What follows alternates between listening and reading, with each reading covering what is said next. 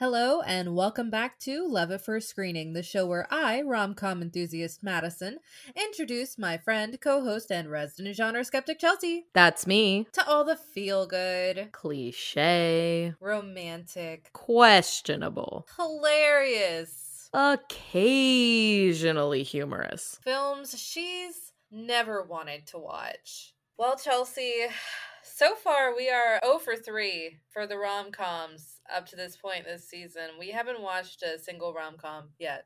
It's true. Did we watch one this week? TBD. Who knows? But before we get to that, before we get to what we're watching this week, Chelsea, I would like to know, what is your musical obsession this week? This is mostly me just wanting to talk about mine.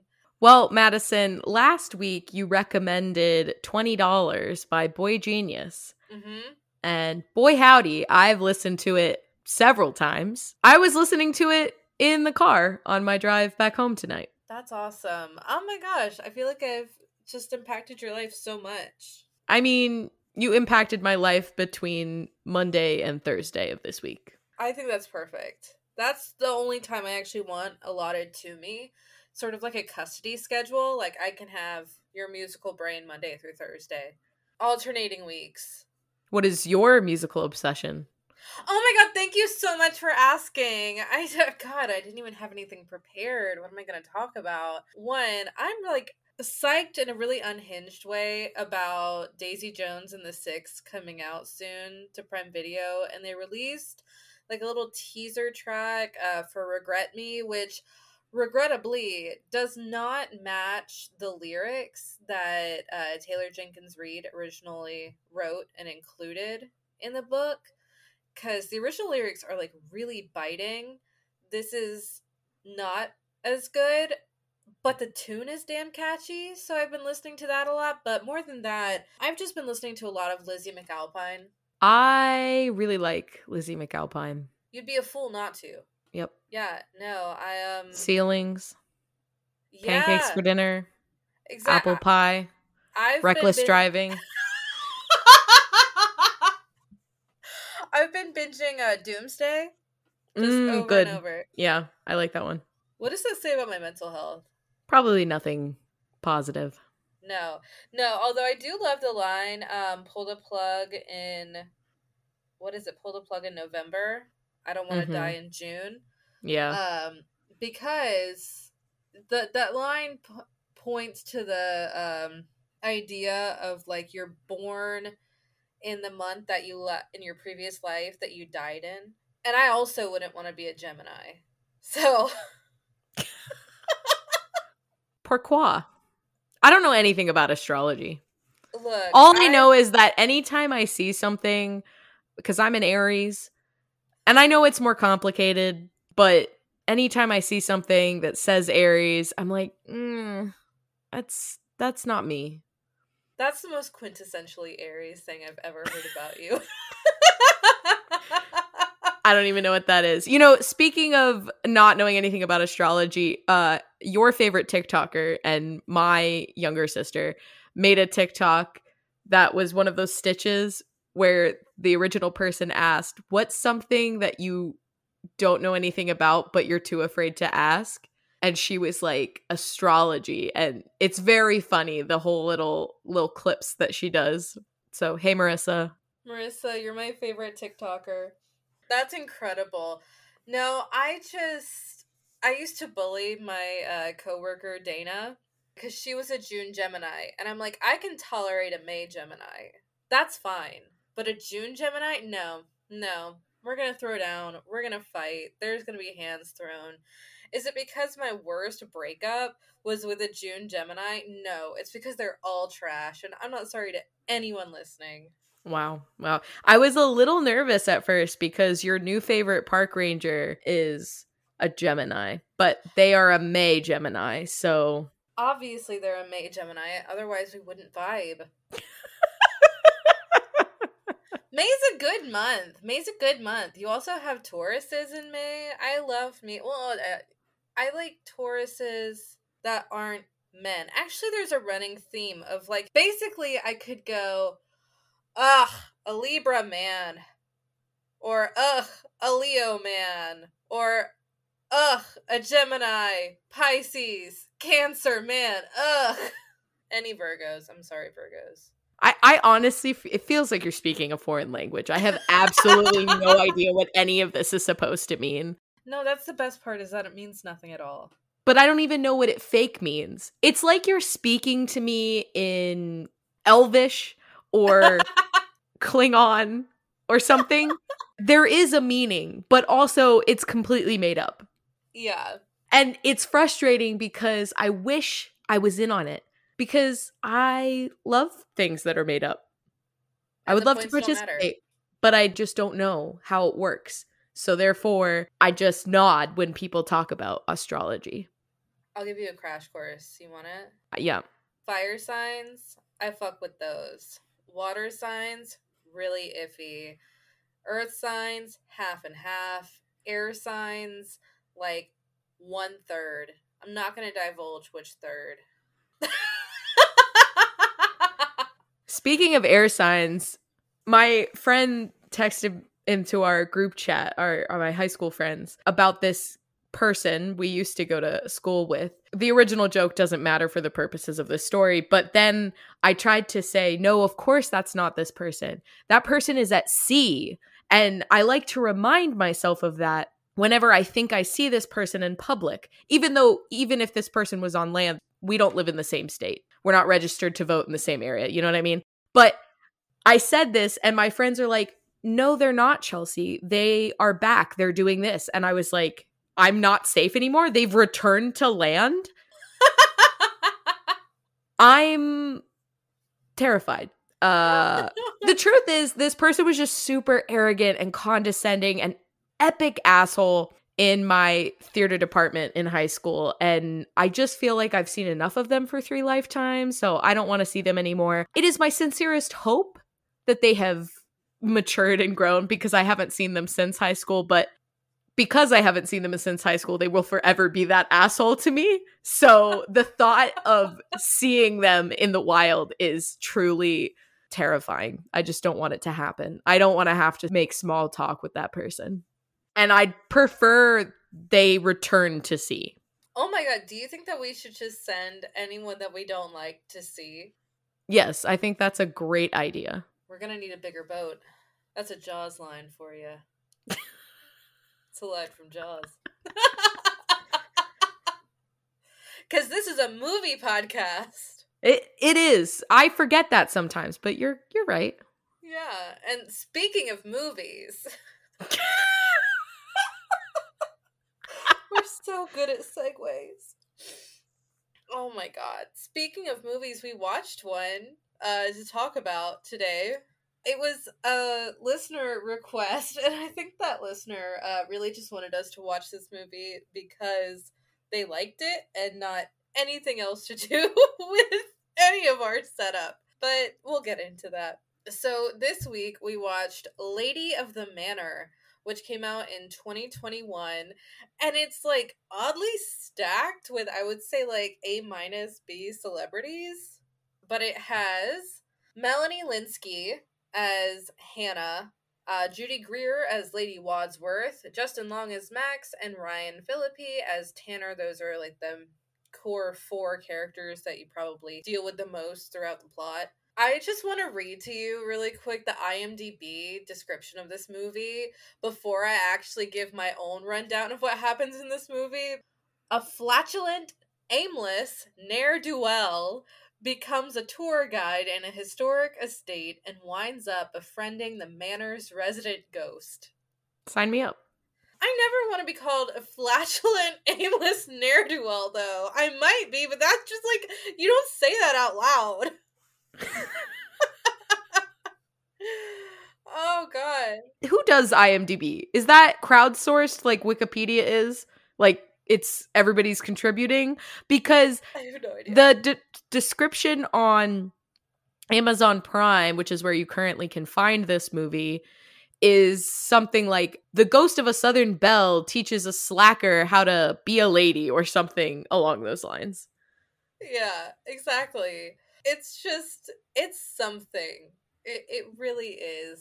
Despite meaning something very gross, flatulent is kind of a pleasant word to say. I know. It's one of those that's like, huh, that doesn't sound terrible, and then you're like, oh, maybe it is once you actually figure out what it is. But I had to pull up Rotten Tomatoes because I feel like movies like this never fare well. I mean, it had like a 5.3 out of 10 on IMDb, which means you know that it got hit a lot harder on Rotten Tomatoes. And this scored a 28% on Rotten Tomatoes. I don't usually mention movie ratings, but I felt like this one just had to be featured. If you didn't mention it, I was going to bring it up later. So, Yeah, okay. But for anyone who, for some reason, didn't watch this amazing film that will be categorized and marked down in history as one of the greatest of all time, this movie is about Hannah, a stoner slacker played by Melanie Linsky. It starts out with Melanie Linsky's character getting stoned, and her job is that, I mean, she's a drug mule, basically. She's a drug delivery woman. She doesn't make the deals, she just delivers the drugs. And she's going to deliver pot and edibles and gets the streets mixed up. And so she's on like Jackson Avenue versus Jackson Road and walks in on what ends up being a sting for like sexual predators. And there's a child actor licking a really weird large lollipop, and she's like, "Are your parents home? Do you have any siblings?" And he's like, "I don't. Are you trying to check and see if I'm alone?" And she goes, "No, I mean, yeah, I." And then she gets arrested for soliciting a minor, and then since she has pot and edibles on her, also gets arrested for intent to distribute narcotics to a minor. And then she's jailed. Her boyfriend breaks up with her. She gets the rest of the charges dropped on the basis that she registers as a sex offender. And then she's sad at a bar. Ryan Phillippe has been told that he has to now manage his family's historical estate, the Wadsworth Manor, and he hit on the reenactor earlier that day. She rejected him. He fired her, so now he's out a reenactor. He stumbles across a very drunk Melanie Linsky and hires her, and then she befriends the ghost of the manor of the woman that she's impersonating, and the ghost tries to teach her how to be a lady, and then they uncover that the ghost's husband pushed her down a flight of stairs, killing her, and then forged her will to keep the estate in his family rather than giving it to her best friend, the Pipkins. And so she uncovers all of this. The Pipkins get the manor, and the ghost, played by Judy Greer, goes into the light. She ends up with a professor played by Justin Long, which was just weird. Ryan Phillippe fucks off into whatever. And then at the very end, she gets arrested for not actually registering within the 30-day period that she should have. Did that cover everything? Because this was like a fever dream of a movie. Yep, that covered everything. Okay. I think I went into a trance there when I was describing all of this. So I wanted to make sure I didn't leave out any high points. Get it? High points because she's like baked the whole movie. Correct. Thank you. So, Chelsea, we both had not seen this before. So I think that we should both guess if each other enjoyed the movie. I don't know that this is totally fair because I've just listened to you describe this movie, and I feel like to a certain extent that tells me your feelings. I think you thought it was weird. You literally just said felt like a fever dream. I think you thought it was all right. I don't think you thought it was anything special, but I'm sure you laughed at a handful of things. And yeah. I thought it was a good, bad movie, but we'll get into that. I think that you were probably like, what the fuck are we watching? For several different reasons. I don't know how crude of humor you enjoy, because this was not only like just generally crude, but it was like a bunch of fart jokes and shit. I don't really think that's your I think like the fart joke buddy movies aren't exactly your cup of tea. I don't think that you'd like hated it or was like, oh my god, I've lost hours of my life to this, but honestly don't know. So we are in a territory I honestly thought we'd never get to, in that I think I enjoyed this movie more than you did. This movie is by no means groundbreaking, earth-shattering. I don't think it's the best comedy I've ever seen, but I walked in completely blind and I had a great time. I'm glad you had a great time. I was like, I don't know Chelsea's. I don't know what Chelsea's read on this is gonna be. And I will say, when you Google it, the like people also search for under the movies includes Fido, which is a great zombie for anyone who likes zombie comedies.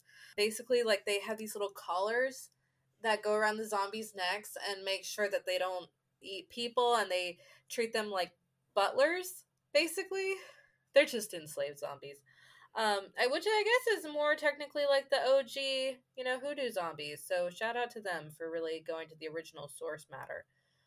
But yeah, so this was a really campy kind of movie. And I will say, though, right out the gate, I liked that it was a woman buddy comedy.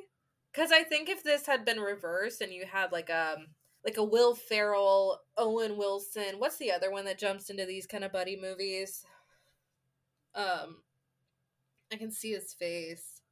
You said Owen Wilson, so I want to say Vince Vaughn because they go That's together it! all the time. Oh, okay, great. Yeah. Yeah, if it had been, Will Ferrell, Vince Vaughn, Owen Wilson type shit, I would have hated this movie. I honestly think, though, if this had been a male buddy comedy, I wonder, even if they changed really nothing else about it, the same sort of concept, just make it about men instead of these two women, I wonder if it would have done slightly better. I'm Yeah. always a little skeptical when it comes to these sorts of things, whether you want to admit it or not, which we'll call it out. Women always face more scrutiny. Mm-hmm. Any minority faces more scrutiny.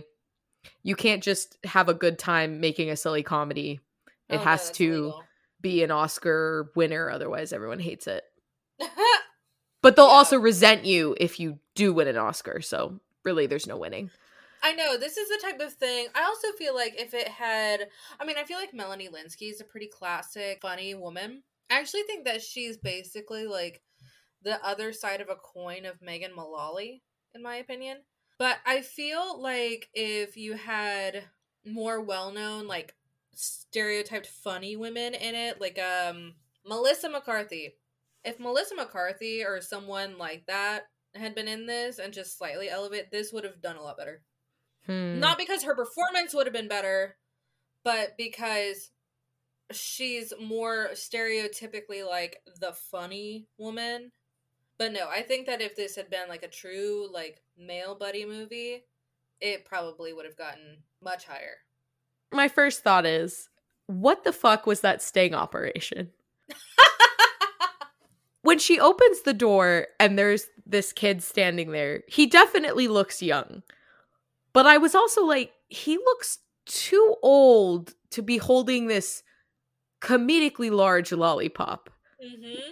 And then I thought, well, she is high, so maybe this is some kind of drug-induced haze.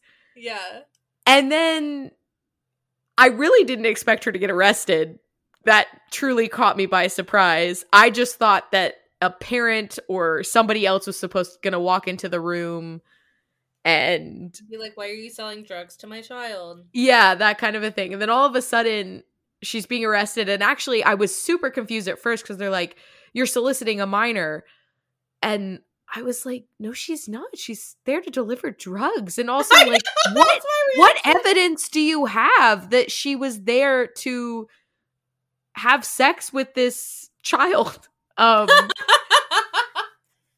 What I did catch later was there was a man, clearly a pedophile, outside of the house, but yeah.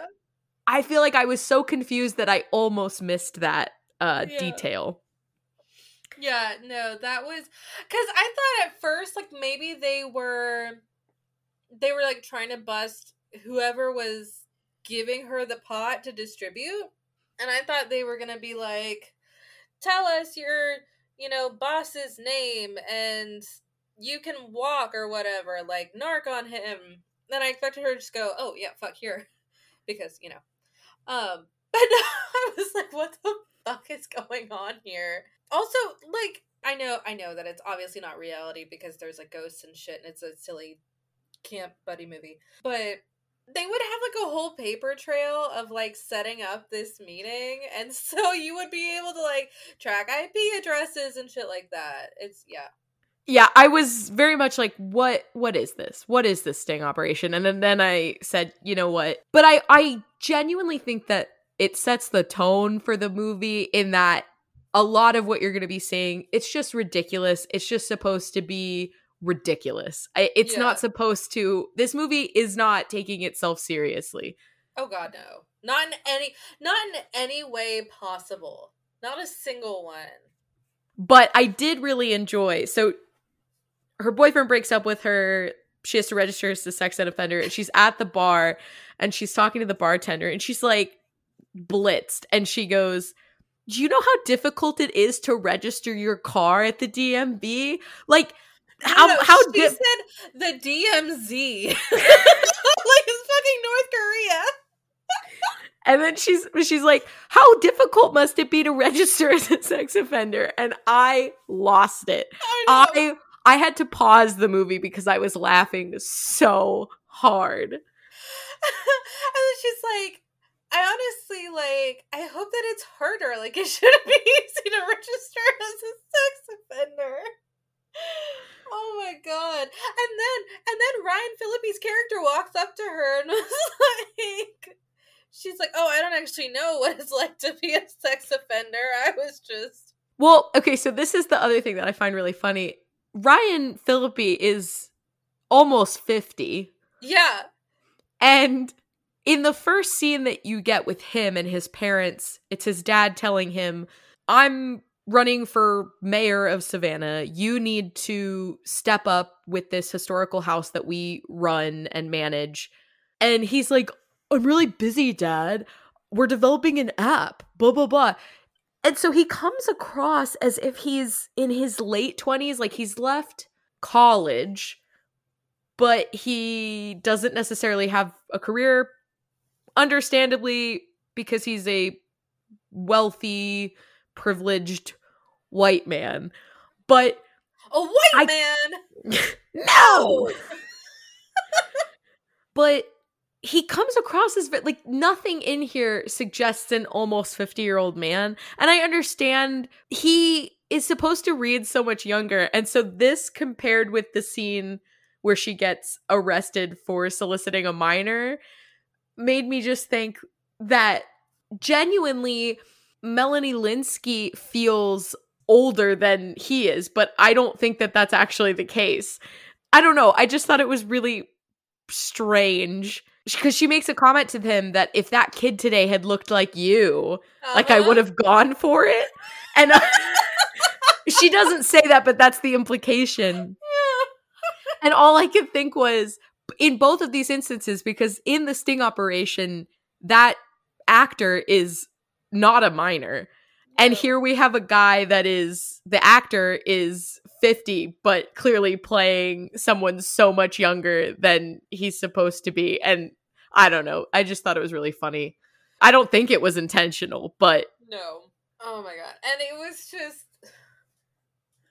I don't know. The whole scene with... when she's giving her first tour and she's fucking it up 6 Ways to Sunday because she has no idea what she's talking about or what she's doing, and she's cursing and it's horrible, and Justin Long is like, what the fuck is going on? And she's like, who are you to be correcting me? He's like, I'm literally a history PhD and I'm literally the head of like the Savannah Preservation Society. I don't... And she's like, oh, so you do actually know what you're talking about. And then she goes to him and is like, this is my favorite part. She goes, you're a doctor. Do you know anyone who can perform an exorcism? Like, how do those two things go together? But then she's like, but I need not an old, weak priest. I need a hot, young, athletic priest. So Madison, she needs Father Peter from Dairy Girls. That's who she's asking for. That's who needs to perform this exorcism. I don't know. Is he off with the hairdresser, or is he He still might in the be. I priest? don't know. We He's can have fickle, that one. We can have Hot Priest from Fleabag back him up if he's like out of rotation. We have options for hot, young, athletic priests. They do exist. Why do we have so many options for hot priests? I don't know. I think maybe the Catholic Church is really trying to... Oh. I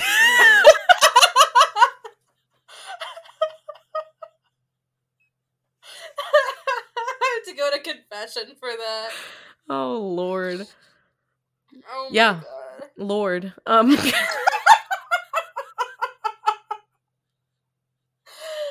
Oh, you would think that I had drank too many of the drink of the day, which per the movie is a mint julep. I'm not going to tell you how to make it. Just Google it. I don't drink those. I don't like mint. You don't like mint? Not in my drinks.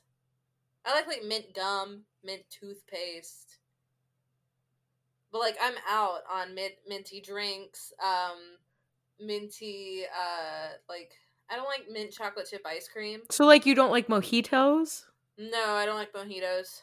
You don't like... There's other drinks that are... Mint isn't the prominent flavor, but it's in the drink. You don't like those? Clearly I don't drink that often because that was the only drink I could come up with that had mint in it. I know I've had other drinks that have mint. Oh, I love... you don't like Moscow mules? You don't like mules? I feel like those have mint in them sometimes. Usually it's like a garnish, but I drink gin mules. I like a good gin mule. That's an English mule for anyone at home keeping score. Oh, okay. Although I did decide... I now understand why it's called a Moscow mule. I was just like, vodka? I don't understand. Yeah. Because it's vodka.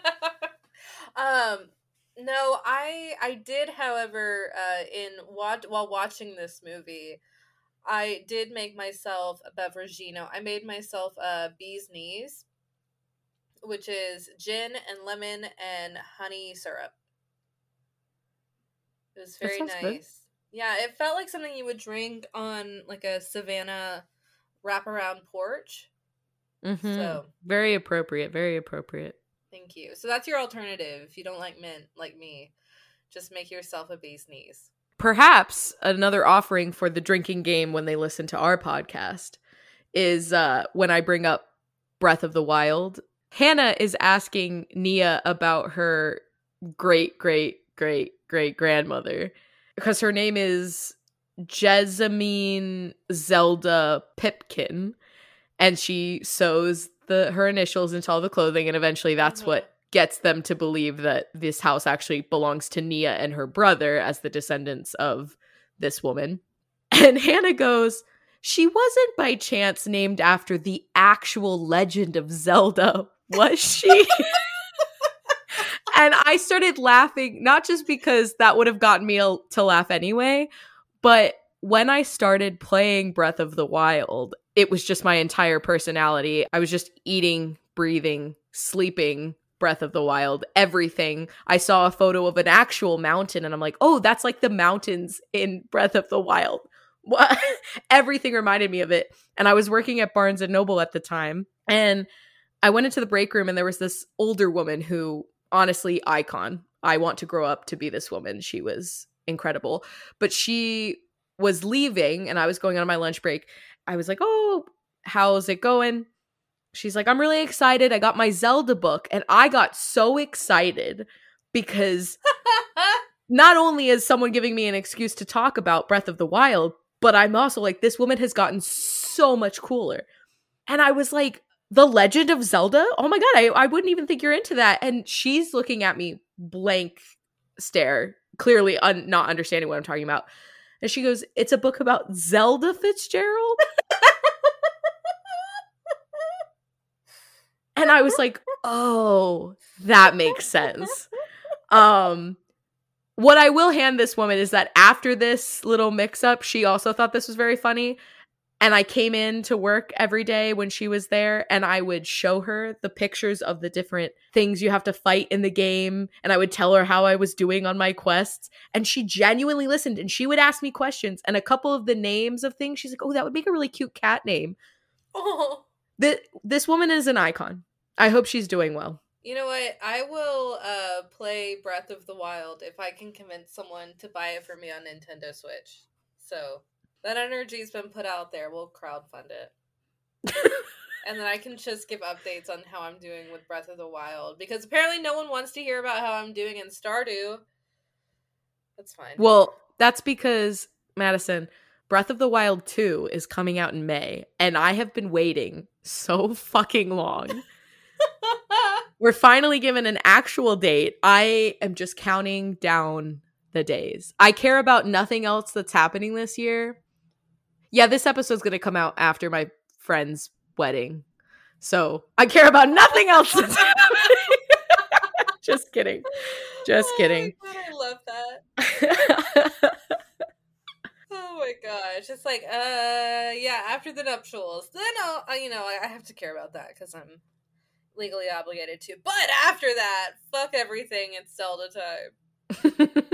No one wants to know that I finished the community center by summer of my second year. I feel like that's pretty momentous. Congratulations, Madison. But yeah, really cool that they incorporated Legend of Zelda into this movie just for you. I actually called them up and I was like, hey, besties, can we have a running Legend of Zelda joke? I love it. I love it. I know. I didn't know about it until very recently, but I time traveled for you. Actually, if you've ever read, which one is it? Landline by Rainbow Rowell. She has, the plot in it is this woman has a failing marriage, and there's this phone where she can talk to like her husband of the past when they were first falling in love with one another, and she kind of like falls back in love with her husband by talking to the version of him that she originally fell in love with. So that's what I did. I just used that phone, just called them up and was like, hey, I think this would be funny, and it worked. Can I just say, where do I get a job where I can get paid to dress up and basically LARP all day and also live on the premises? Like, I get free housing? Yeah. Where do I sign up for this job? I know, that's what I want to know too. Like, this seems like a great fucking job. Would I want to wear a corset or petticoats all day? No. That sounds really confining. I can barely handle a bra. But, I think it might be worth it, especially for the free accommodations. Well, let's see. What's historical around me? What's historical around you that we could kind of have a meeting point, and then we could force our way into employment. Like, we just show up in character, really knowledgeable about the location, and they're like, "What the fuck's going on?" And we just start guiding tours. I love it. Thank you. Yeah, it's it's sort of like a blitzkrieg tour guiding. Yeah, let's do it. Yeah, we should definitely do it. The question is, though, how historically accurate do we have to be? If we use this movie as our guide, not at all. Oh, perfect. Okay, no, then I'm good. I just get kind of nervous when I have to speak in a planned manner. I'm great at extemporaneous, but if I have to stick to a script, I'm a little, I get nervous. I forget everything. My throat closes up. I actually go into anaphylaxis. Do you carry an EpiPen on you by chance for when we do this? I could. I can run to the drugstore and get one. That's so nice. I really appreciate that. Well, I appreciate that you called someone and had them put a joke in a movie that you didn't know existed until very recently. Yeah, until very recently. But we have to talk about Judy Greer as the ghost. One thing that I loved is how her accent was just so half-assed and kept slipping. I loved that. Because Judy Greer is clearly not someone who naturally has that, like, Southern Savannah accent. And I love that half the time she didn't try. Yeah. There are ones where she straight up, it's just her. Yeah. There's no Southern accent anymore. My favorite thing was it's at the very end of the film the montage of silly faces that she's doing in the mirror. But I love that she's delighting herself. Mm-hmm. And this is what I'm trying to say. I like to say that I tell jokes for an audience of one, that audience being myself. Mm-hmm. But I think if you can make yourself laugh, then you don't need any other people. And I'm not trying to say you should isolate yourself, but I'm just saying that if you can amuse yourself, I think it's a good thing. And she is genuinely finding joy in these silly faces she's making in the mirror. And it tickles me. I think when people find joy in themselves, when people laugh at their own jokes, it's so endearing. I loved it. Oh, my favorite jokes are the ones where the person telling them can hardly tell it because they're laughing so hard themselves. I love that. That's incredible. And that's the type of people you need in your life. Basically, this episode of the podcast is brought to you by Self Pleasure. Make yourself laugh.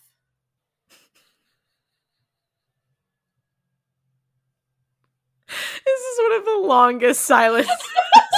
I was about to say, I want to keep this entire silence in the episode just so they can understand the intensity of, like, me looking at you and you looking at me like, did you really just? And me being like, yeah, I really did.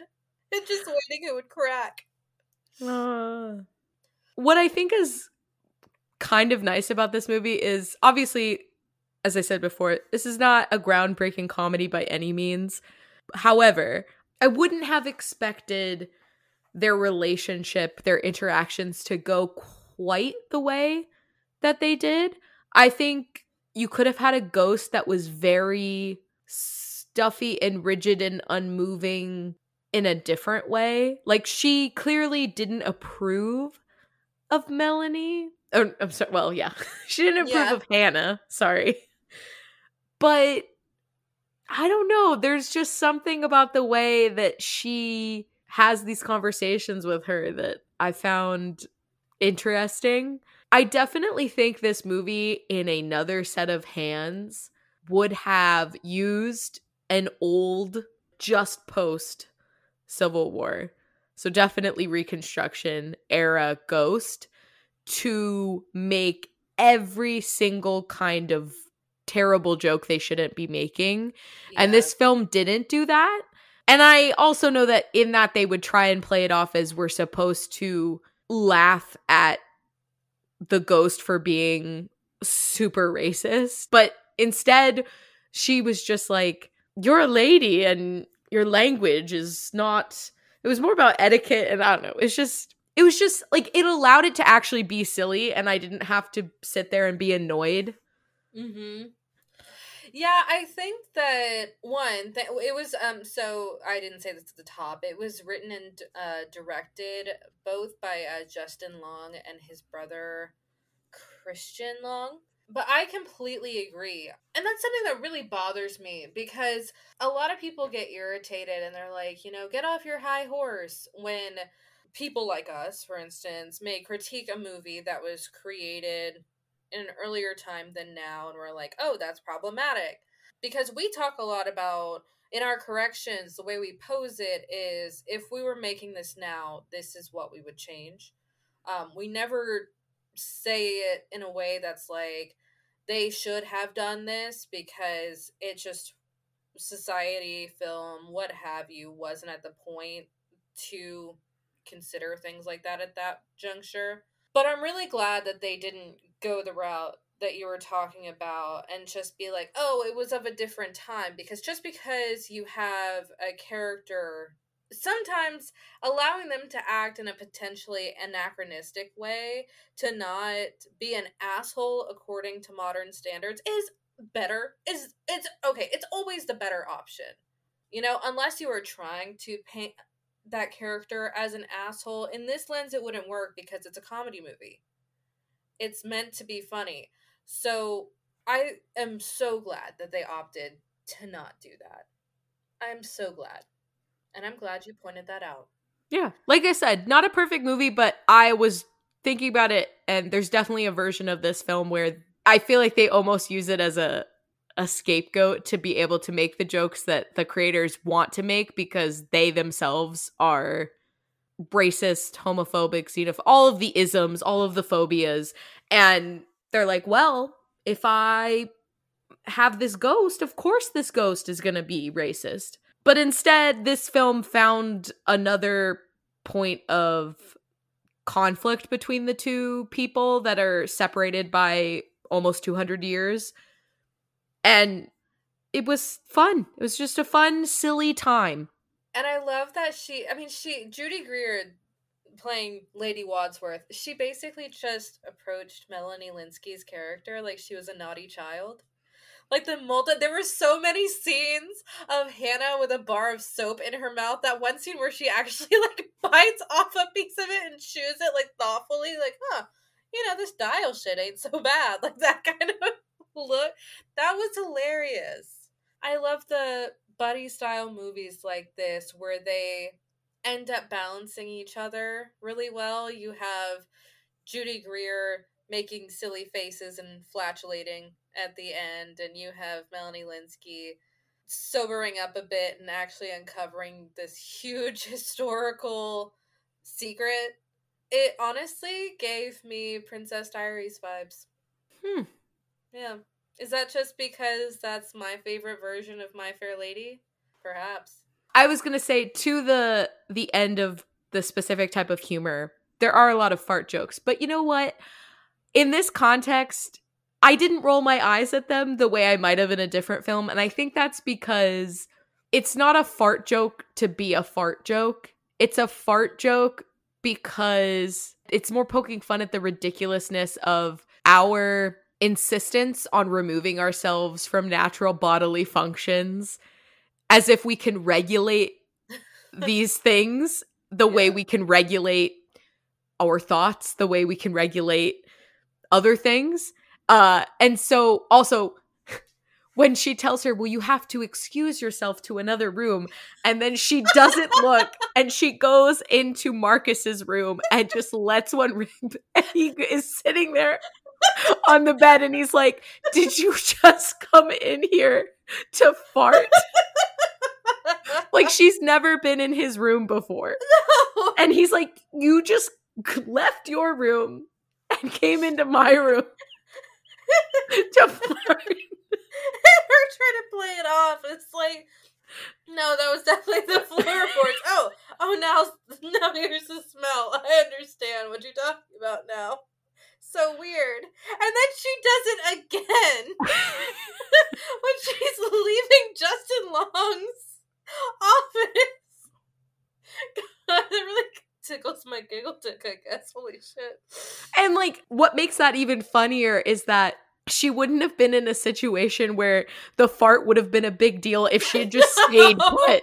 That's the irony. And that's what makes it funny. That's what makes it funny. If she had stayed where she was, the act of her passing gas would not have been the weird thing that it turns into. That's honestly, it becomes rude because she left where she was to go fart somewhere in someone else's presence. So you know what? Look, say what you will about fart jokes, but in this context, I found these actually humorous. I wasn't rolling my eyes at them. It wasn't a cheap joke. I genuinely think that how it was presented was pretty good. Oh my god, this podcast is brought to you by well-created and produced fart jokes. Okay, let's talk about Tanner some more. Okay, yes. Obviously, this film is making fun of him. He is terrible, but also ridiculous. He's a child with power. And aren't all white men in government or wealthy, aren't they just children with power? Did you know that this was actually a documentary about Matt Gaetz? Mm-hmm. Because it was shot in Florida.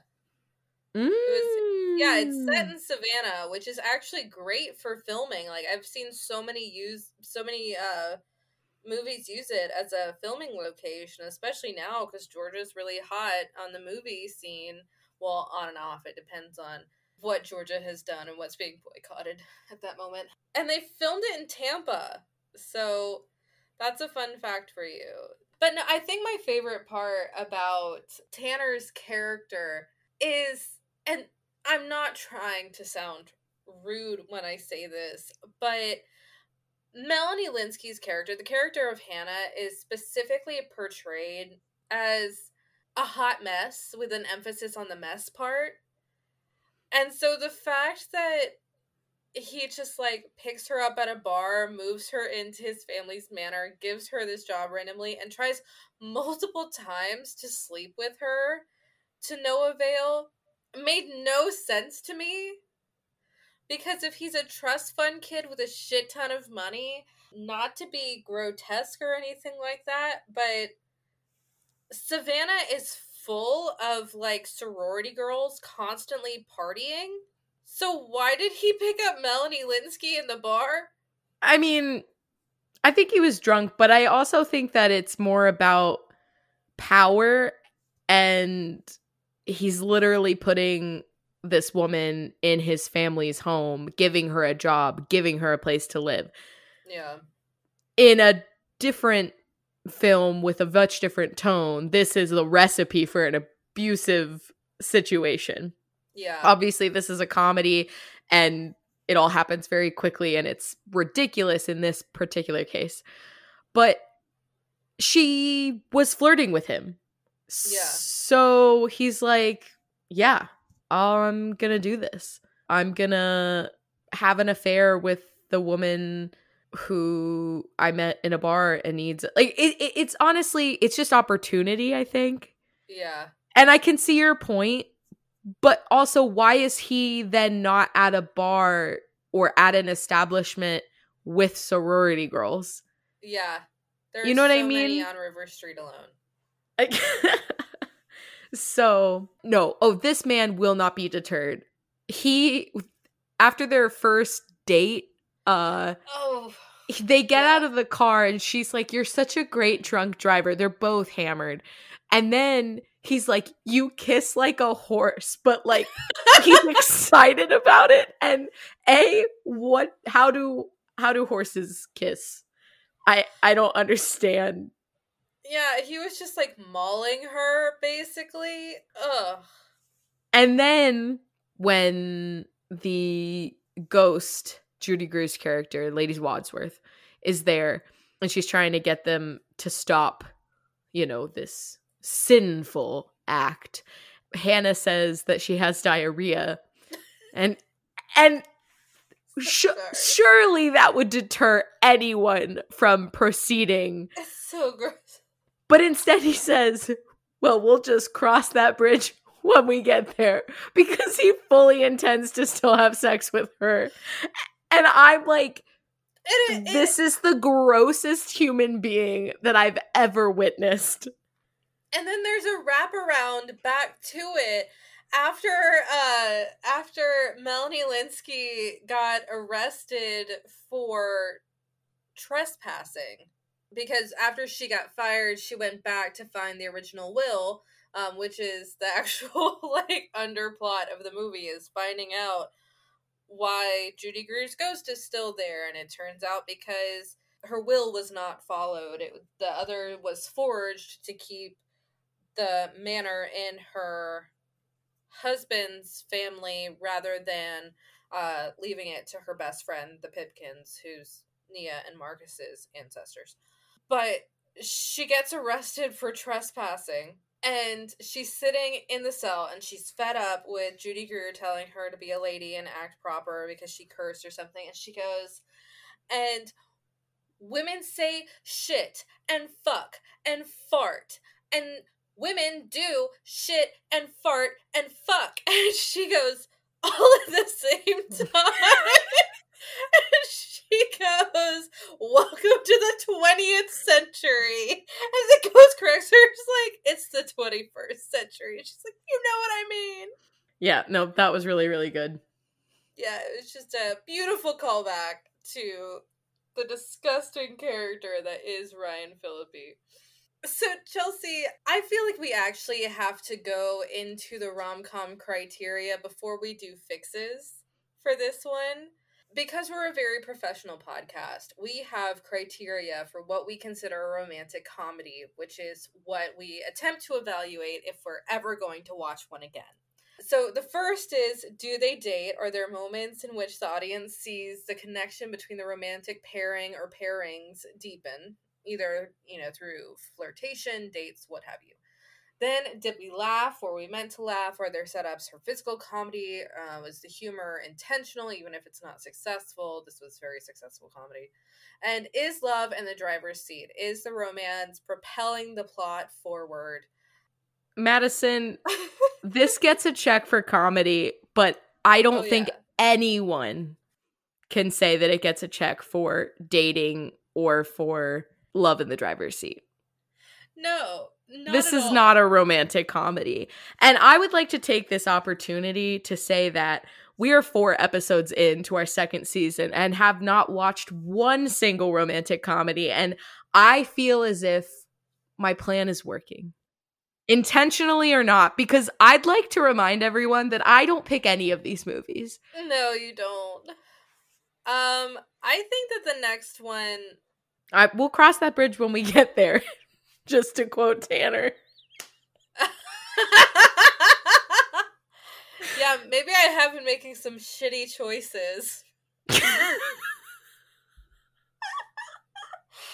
To be fair, this was not my choice. This was specifically requested that we watch it. So technically, there is sort of a romantic pairing in that Melanie Linsky's character and Justin Long's character, the professor and the main character, they date, sort of.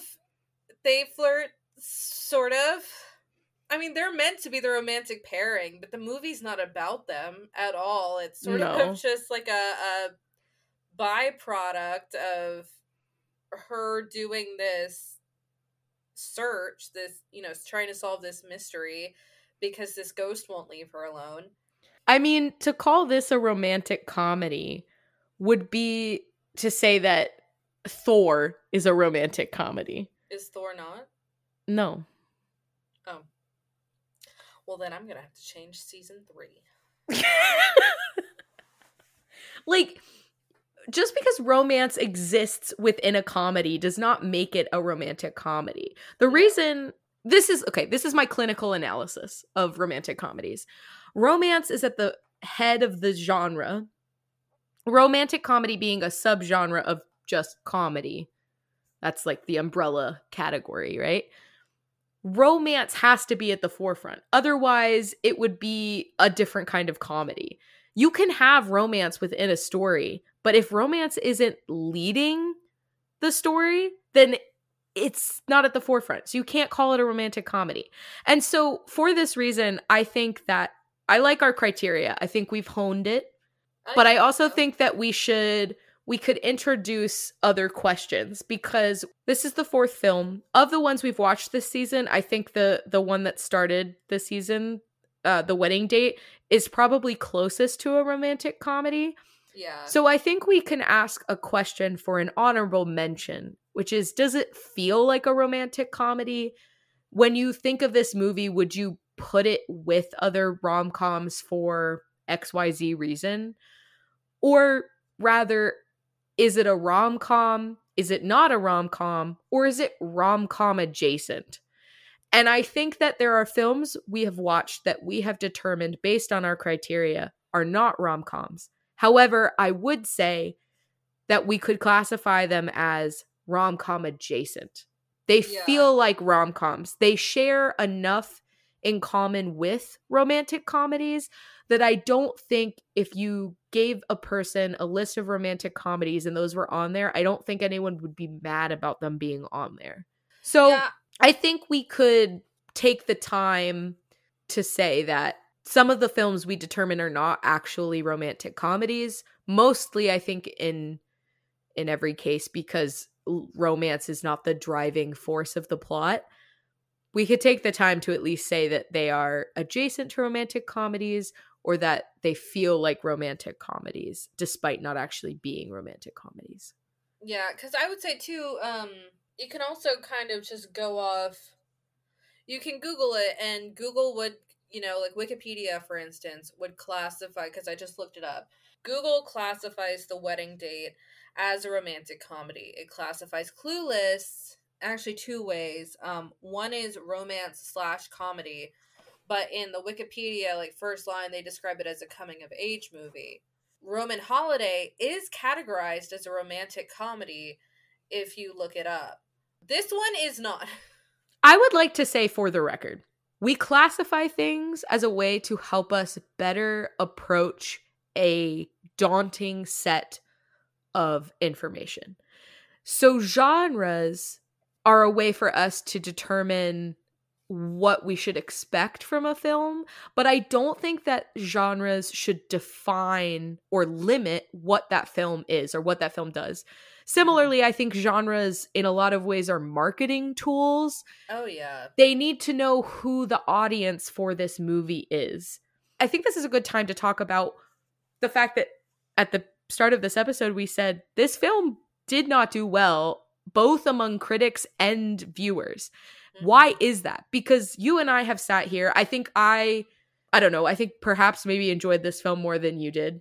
We can talk about that when we get to watchability. But I don't know if you read the reviews of critics, but I did. I was curious what people thought about this because I had never heard of this movie.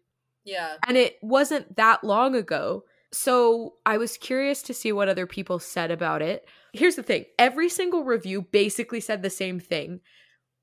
It's just that some people viewed that as a positive or like it's fine. And some people wanted to punish this film for it. And I think ultimately what it boils down to is this film isn't groundbreaking. It's not doing anything new. It's a buddy comedy about a ghost and a hot mess of a woman.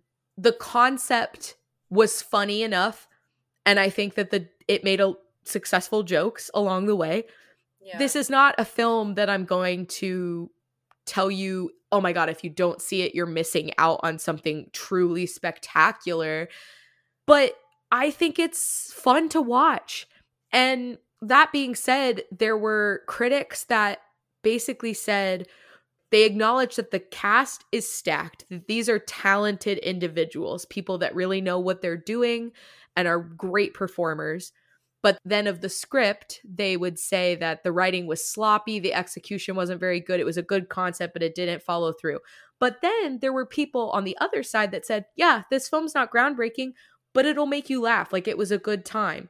But both of those people on either end of the spectrum are essentially saying the same thing. It's just that one group seems to be holding it against this movie, that it isn't innovative. But newsflash, few movies can be. And for the record, the films that truly are innovative, we don't often recognize genius when it is happening. In 20 years from now, we'll look back at some of these comedies or dramas that have come out. I don't think this will be one of them, but other ones, it's contemporaries, we'll look at and we'll be like, wow, this film did something that no other film has done, because it takes us time. We like predictability. Yeah. Humans like predictability. So as much as people say they're looking for something new, part of being able to know what genre a film is because we want to know what to expect from that film. So if I say it's a buddy comedy movie, you have a set of expectations going into that film. When I say someone's a romantic comedy, you have a set of expectations. So this is where us deciding clinically whether something is a rom-com is different than me saying, oh, it's a rom-com to someone else. I'm trying to communicate an overall feeling to a person, not a specific set of check boxes. Did it get this? Did it not? Right? Yeah. That's what we use genres to do. And obviously we do this for fun. I think in order I'm making millions.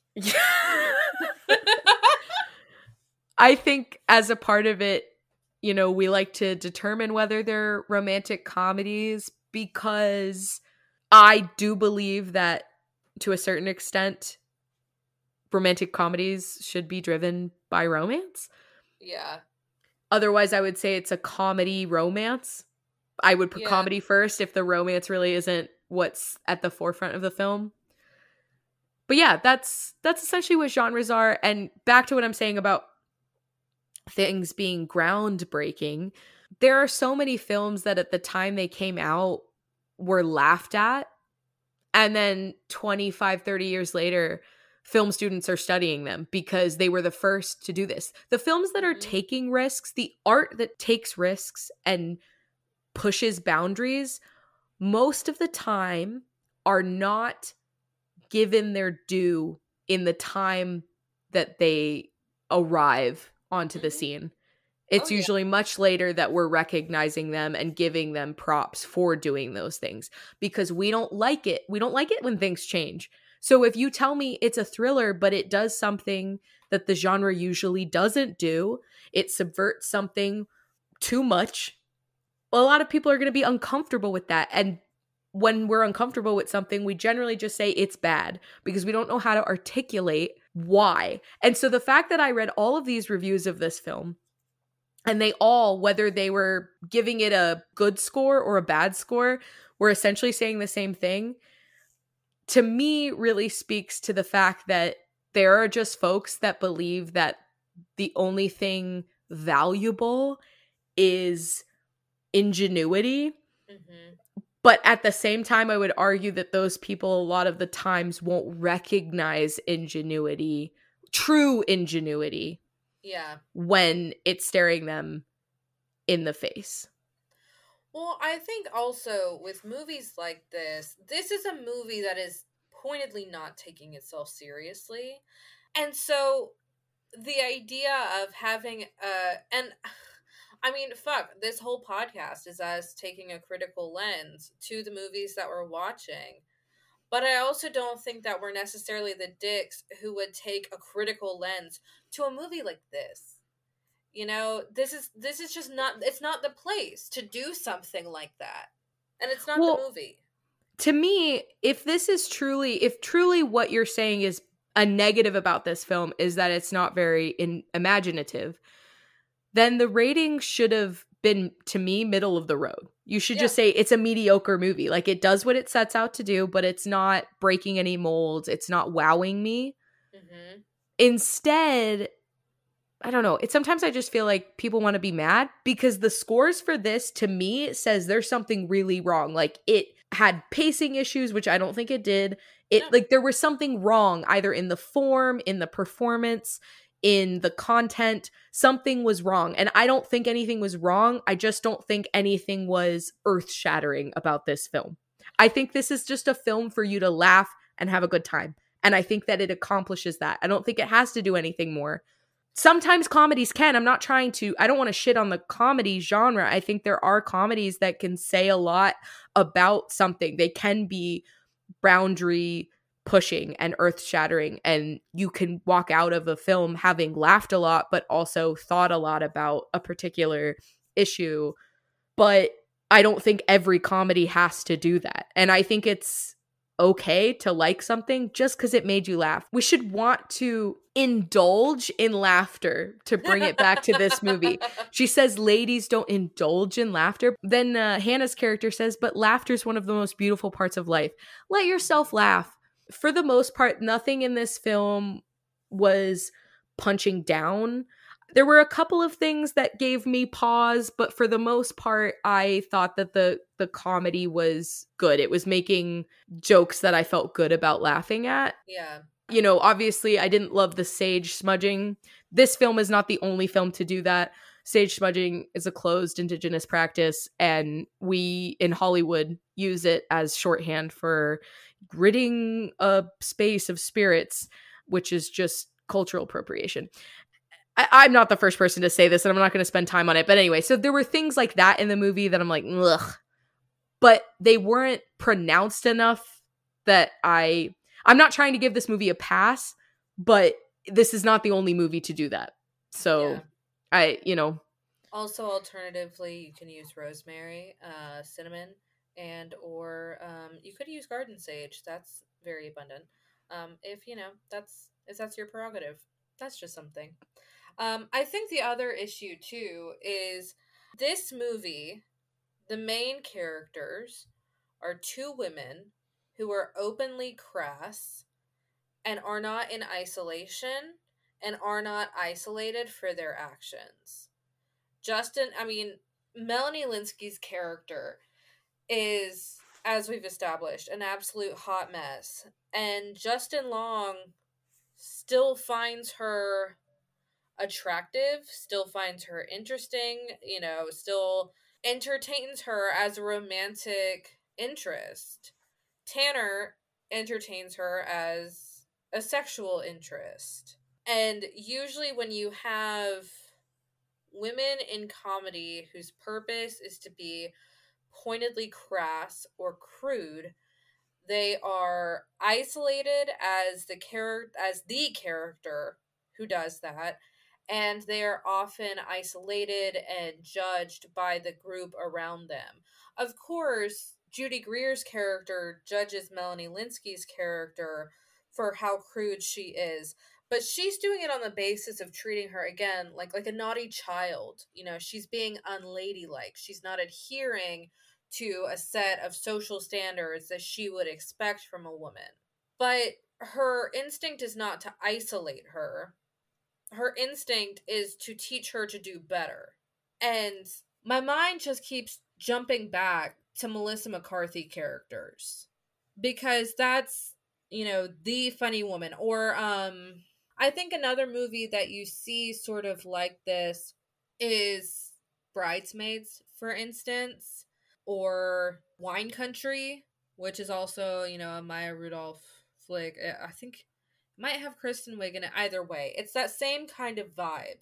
But you still have other women within that film that are judging the women who are being crude. But I think that this, I don't even want to say it's a perfect example, but in a lot of ways, I think what I find somewhat refreshing about this, in the context of it being a buddy comedy movie, is that these women are allowed to be real, for lack of a better word, in a way that I don't think women generally are. As you're saying, I think women are often reprimanded for being crude. Mm-hmm. And in here, we have the friction of the two, one of whom is very proper and adheres to a certain set of societal expectations on what a lady is. And there's this other character, and for as much of a mess as she is still allowed to exist. And at the same time, she doesn't have to completely change by the end of the film for us to like her. We find her funny. Yes, sometimes we're laughing at her at the beginning, but even the end, I don't think she's radically changed. Mm-mm. She's allowed to be a sexual being. She's allowed to be a human that farts and has diarrhea. What? And is a woman. I've never done either of so those things. She's a sexual being, but she's not just a sexual object. Right. So I don't know. Again, not the only film that does this, but I do think in the context of it being a buddy comedy, this is not something I've seen before, but I'm not an expert on buddy comedy. So I'm not saying this dynamic hasn't been done in some other film. Is that because it's not a genre that you generally engage with often, or is it because all of the other ones that you can think of off the top of your head are male-centric? Possibly. I'm not going to rule it out. Yeah. If you see enough of something, Yeah. So, I'm, again, not saying this is an earth-shattering movie, but might I propose that we're mad that it's doing the same buddy comedy things, but we're not ready for buddy comedies to be women. I want to put on record here that this movie is better than Wedding Crashers, and I'll fist fight anyone who says otherwise. Square up. I don't feel like anyone's demeaned as a token. They're not representing a group. They're not standing in for a group and being ridiculed. Instead, the people, well, I guess that's not totally true. Tanner kind of does stand in for, but you know what? That's punching up. I was about to say, do you mind if we tokenize a privileged white asshole? I don't mind at all. So, in terms of watchability then, how does this rank for you? Your rewatchability score for this especially. I think first watch, I would give it a 4.5. I think it's a really watchable movie. It's a fun watch. Nice. Rewatchability, I probably would laugh at a lot of the same things, but I do think its luster goes away just because I know what's gonna happen. Yeah. I'm not, and I, like I said, I went into this movie not knowing anything about it. I think I might have read the Amazon blurb that said a Southern Belle was going to teach modern woman to act like a lady. And I was like, okay, I guess this could, but this wasn't the movie I necessarily expected when I walked in. Yeah. I had never seen a trailer. I didn't know what the jokes were going to be like. I didn't know how the comedy was going to come across. So I think first watch, solid 4.5. I think it's a very watchable movie. Rewatchability, probably a 3.5. Probably goes down a point. But I don't think that's bad. I think that really speaks to the fact that, yeah, it's your run of the mill comedy, but that doesn't mean that you're not going to laugh at the jokes. Yeah. I I don't think, think any of it is tired. There's a yeah. difference between it being unimaginative and being tired. Mm-hmm. I think you can still laugh at these jokes. You're not rolling your eyes at them. Yeah. I think I would probably give this one a 4 for first watch. Probably a 4.5 if you're really into like the buddy comedy genre. I think that would probably bump it up. And then in terms of rewatchability, I'd probably station it at a 3 unless in the spirit of the movie you've packed a bowl and lit that bowl on fire and inhaled it, then it's back to a 4. But we don't condone drug use on this podcast if it's not legal in your state. So, it's a disclaimer. We don't encourage drug use. We don't encourage, especially amongst minors and those who cannot lawfully possess or use it. But Or that being said, telemedicine. yeah, here's the thing. If there's anything that you should know about me, it's that I am very much a law abiding citizen. And I didn't talk on the last episode about open container drinking in non open container drinking areas. Don't worry about it. Well, Chelsea, this was a listener request. I think that listener did great. I'm really glad we didn't shit on it like the last one. Otherwise, I'd fear that people would just stop asking us. Well, no, we've done another since the first one that we really shat on. We rated it positively. So this is actually we're actually 2 for 3, which is like killer baseball standards. I mean, we're in the Hall of Fame with this. Knocked it out of the park. Is that enough baseball analogies? I really only know anything about baseball from A League of Their Own. So Yep, same. yeah, okay. And not the Tom Hanks Madonna. Maybe if women actually played baseball, I'd pay attention. You say that, and I would agree because the only sport that I'm really genuinely interested in is roller derby, which is almost exclusively women. Yeah, it's mostly women. Some non-binary folk, mostly women, and it's great. I love it. And actually, I was talking about going to see roller derby on February 11th, which I don't know. Will this come out before then? If not, I had a great time at roller derby on February 11th. Um, but I was talking about it with my grandmother. I said, "Oh, because my mom was like, oh, we can put together this cabinet that I bought. You can help me put together this cabinet that I bought." And I was like, "I'm so glad I volunteered myself to help you put together this cabinet that we're just talking about now." But we were talking about that. I was like, "Oh, well, actually, I do have plans that evening. I'm going to go to roller derby." And my grandmother was like, "I want to go to roller derby." Take your grandmother to roller derby, Madison. And it's incredible because this is a woman who was very, very posh, very pristine my whole life growing up. And then she got a tattoo, I think, when she turned 65 for Mother's Day. And it's a small pink and purple butterfly on her ankle. But let me tell you, once she got that one single tattoo, it's like the windows opened in her soul. And now she's super, super cool. So, I mean, she was cool before, but now she's really cool. So, we're going to go see roller derby. By the time you're listening to this, we went and saw roller derby and we had a really good time. I'll update you when that actually happens for me. You're listening to past me. I'm Future. listening to present you. That's so unfortunate. I'm so sorry for you. I can't stand that bitch. She has an inbox full of emails and she needs to fucking answer them. She has an offer of settlement that she needs to draft. Well, if you want to write in and let us know what we should watch next time, and by next time, I mean the next time that we include a listener request, then you can either DM us on Instagram at Love at First Screening, or you can write us an email at loveatfirstscreening@gmail.com. And speaking of our Instagram, every week we have a poll that asks hard hitting, groundbreaking questions like, which Cate Blanchett do you want to look at? The one in a suit? The one in a jumpsuit?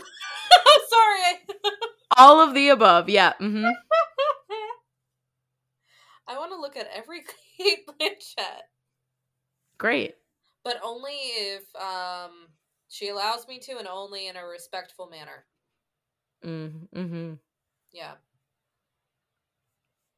Because we're respectful in this house. So, just to wrap everything up, so you can be informed about what we're watching next time.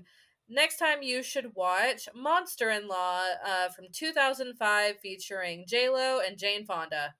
That's my PSA. Watch it and then tune in. Or just tune in. You don't have to watch it. I'll summarize it for you. Well, once again, we are Love at First Screening, here every Wednesday talking about all the rom-coms you love, love to hate, and everything in between. So, until next time.